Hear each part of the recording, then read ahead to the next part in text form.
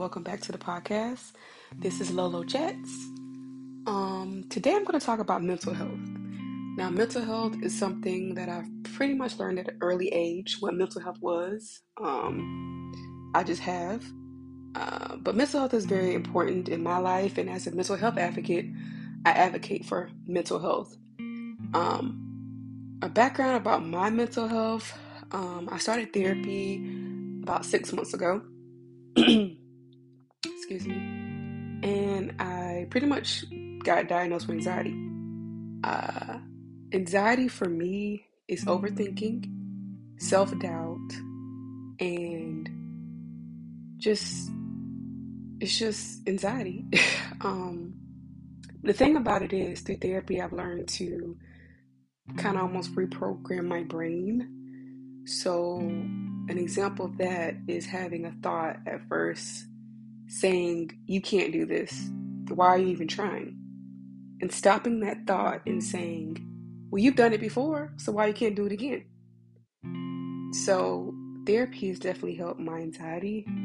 Some days now, my anxiety is not good. I've never really had anxiety affect me physically.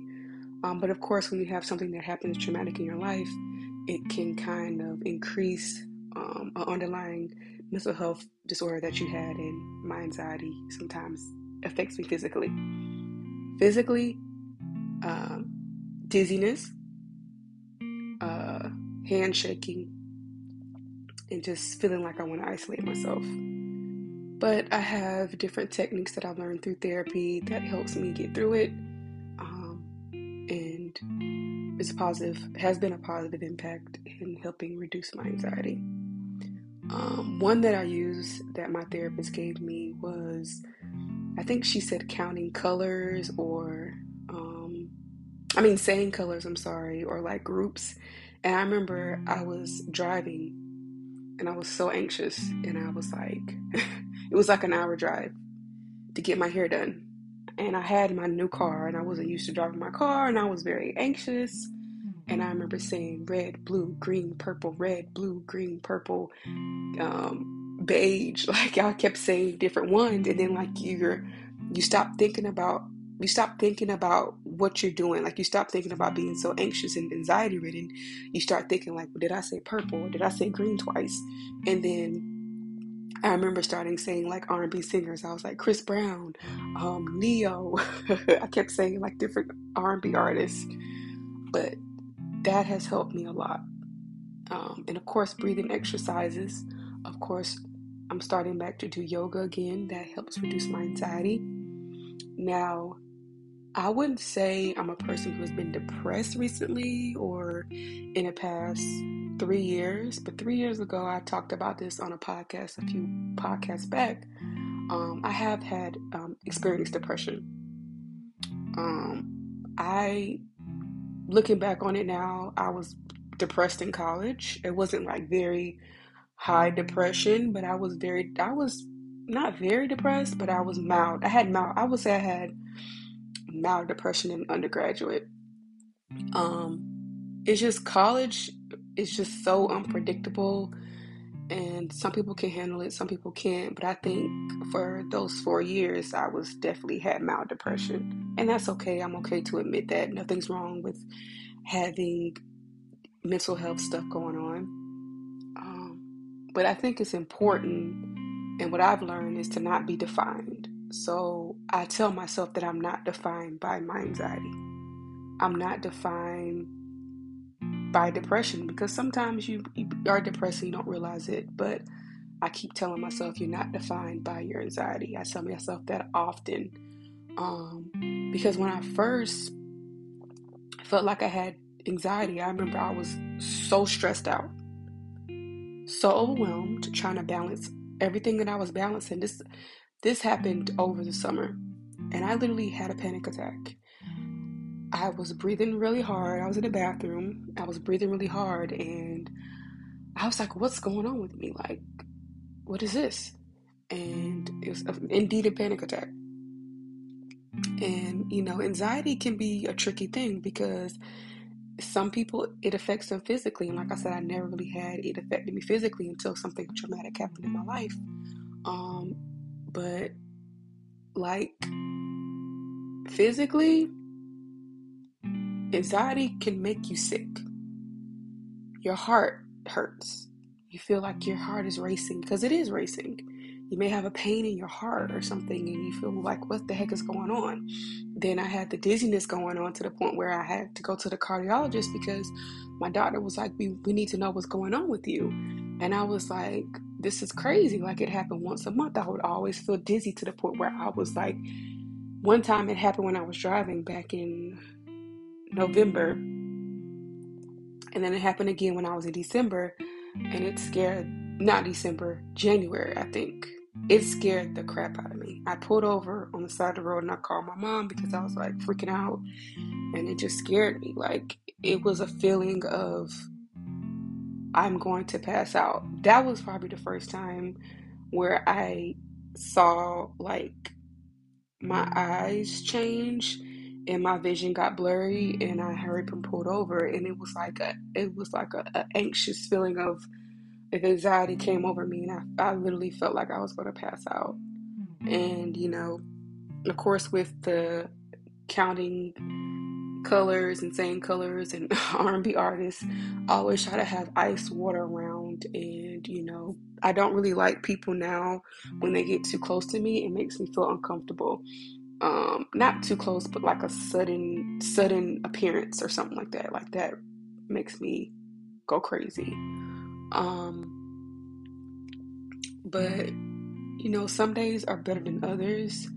And I remember when I kind of found out I had anxiety, because I see like my friends pretty often. I remember having those conversations like, oh yeah, I have anxiety. And, everyone was very supportive, which your friends should be supportive of me having anxiety, because I feel like a lot of them, I would have conversations because it's a lot. Balancing school and a job and an internship, it can be a lot.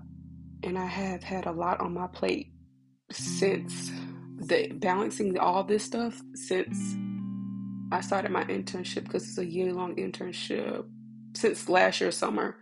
So balancing all of that, and you work 40 hours a week and you're a full-time, worker, internship, in school, things, you have to be on top of things, and things can't, I don't have a time for things to fall through the cracks. I don't have time at this point. And,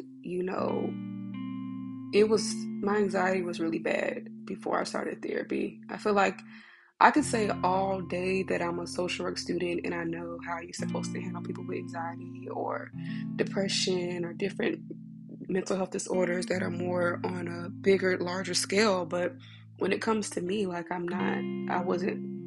guess I wasn't trying to accept the fact that I had anxiety.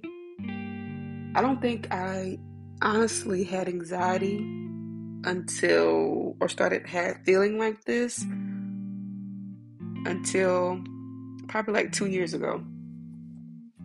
And, a lot of things I would do, I would just self-doubt myself in it, or saying to myself, you can't do it. And it's like, why was I telling myself that when I know I've done it before, or I know I'm capable of doing it? But we all doubt ourselves sometimes. But the biggest part about me was the overthinking things and not thinking I was good enough for things. And, that's how anxiety is. It tells you, it's like you tell yourself that you're not good enough for something, and, it doesn't, it doesn't pan out the way you think. But reprogramming your brain, it's crazy. So the definition of anxiety, according to Oxford Language, is a feeling of worry, nervousness, or uneasy, typically about an immediate event or something with an uncertain outcome. So that's what was my issue. Like, say if I had to do this, I never used to be a person who I wouldn't say dealt well with change, but anxiety loves when you have a routine. So say I had a routine, or I started a routine, but say if I had like a little routine I would do and then something would come up, like say like at work or something, if something would come up, like I would just be like, oh my God, like I have to do this now. And I feel like a lot of times, sometimes it was always something after something after something. So every like once I started getting comfortable, would always be something else I had to do or something else, and it just was so frustrating, and that would make my anxiety go through the roof. And of course, now I have a routine, and I'm okay if things don't. Some days I have a routine, and some days my routine doesn't pan out. But I always try to prepare for the unprepared, and I think that helps.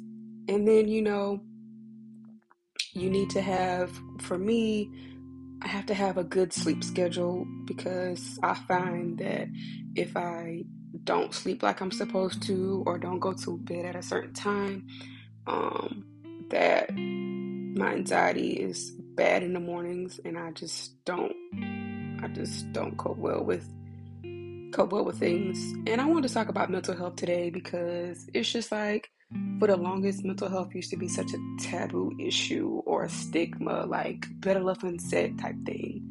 And now you see more on social media, people talking about mental health and the importance of, going to therapy, the importance of having people to talk to um, about mental health. And, you know, anxiety for me is just something that randomly happens. Like I could be okay today, but tomorrow I'm not okay. And, that's just something I'm gonna have to live with for the rest of my life. Anxiety. I'm gonna have to live with it. But like I said, I don't let my anxiety um, define me because I'm more than Lolo with anxiety. I'm more than that. And I've had open conversations with friends that have anxiety and that take medication. I'm more of a natural person, but I feel like if my anxiety got to the point where I had to take medication, I would do it because I don't want it to take over my life at all. So, I'm gonna give you guys some tips on managing anxiety. One of my favorites is one of my therapists gave me was the saying the colors or R&B groups or whatever you want to do, because once you start saying the colors out loud, um, you forget about what you're doing. You forget about having anxiety or feeling anxious. You just worry about, did I say that color or did I say the other one? Definitely breathing in and breathing out. I would not recommend the same colors if you're around people because people probably gonna think you're crazy or something. So definitely do the breathe in and breathe out. Have a great sleep schedule. Give yourself a pep talk. I tell myself all the time in my head, like, Logan, you got this. You're okay. Just calm down. If I'm driving now, I get more anxiety and anxious when I drive, and I tell myself, calm down. Just calm down. Don't. You'll be all right. Or I call my mom or talk to a friend when I'm driving home or something like that, to get my mind off of, the anxiety part. And music has actually started to help me. I found a playlist on Spotify, and I think it says for anxiety, something it said like anxiety or to calm your anxiety, and it have really good calming music. Some people count to 10 slowly. Counting doesn't really help me. I don't really do that, but I mean, you can always try that. And if nothing else, talk to somebody. Talk to your friends, talk to your family. Tell them that you're feeling overwhelmed, and, see if you may just need a listening ear, And one of the biggest things that I would recommend is, definitely talking to a therapist if you feel comfortable, because mental health professionals, some things you just can't handle on your own. Sometimes you need someone to guide you, to give you good coping skills and coping strategies to manage your mental health. And honestly, not even if you have anxiety or depression or, you know, people have like OCD and just different mental health. I can go on and on. Being a social work student, I know so many different mental health diagnoses, but even if you just need a safe space to talk. I find now that I've gotten comfortable with therapy, is it's just a safe space for me to talk. I'm in a profession where people are putting their things they have going on to me constantly. It's a very selfless field. You have to kind of put the person, you put yourself first. Don't get me wrong. Always put yourself first, because that can lead to burnout. And I've been burnt out many times, but it's a field that I'm in where people are going through so much traumatic things. So it's like it's like it's a saying called trauma dumping. So it's like trauma dumping on you constantly. And it's good to have a safe space to talk about things that I see and I experience and how that has affected me. Because I'm in a field where I have to be very empathetic and very sympathetic, and sometimes it does get hard.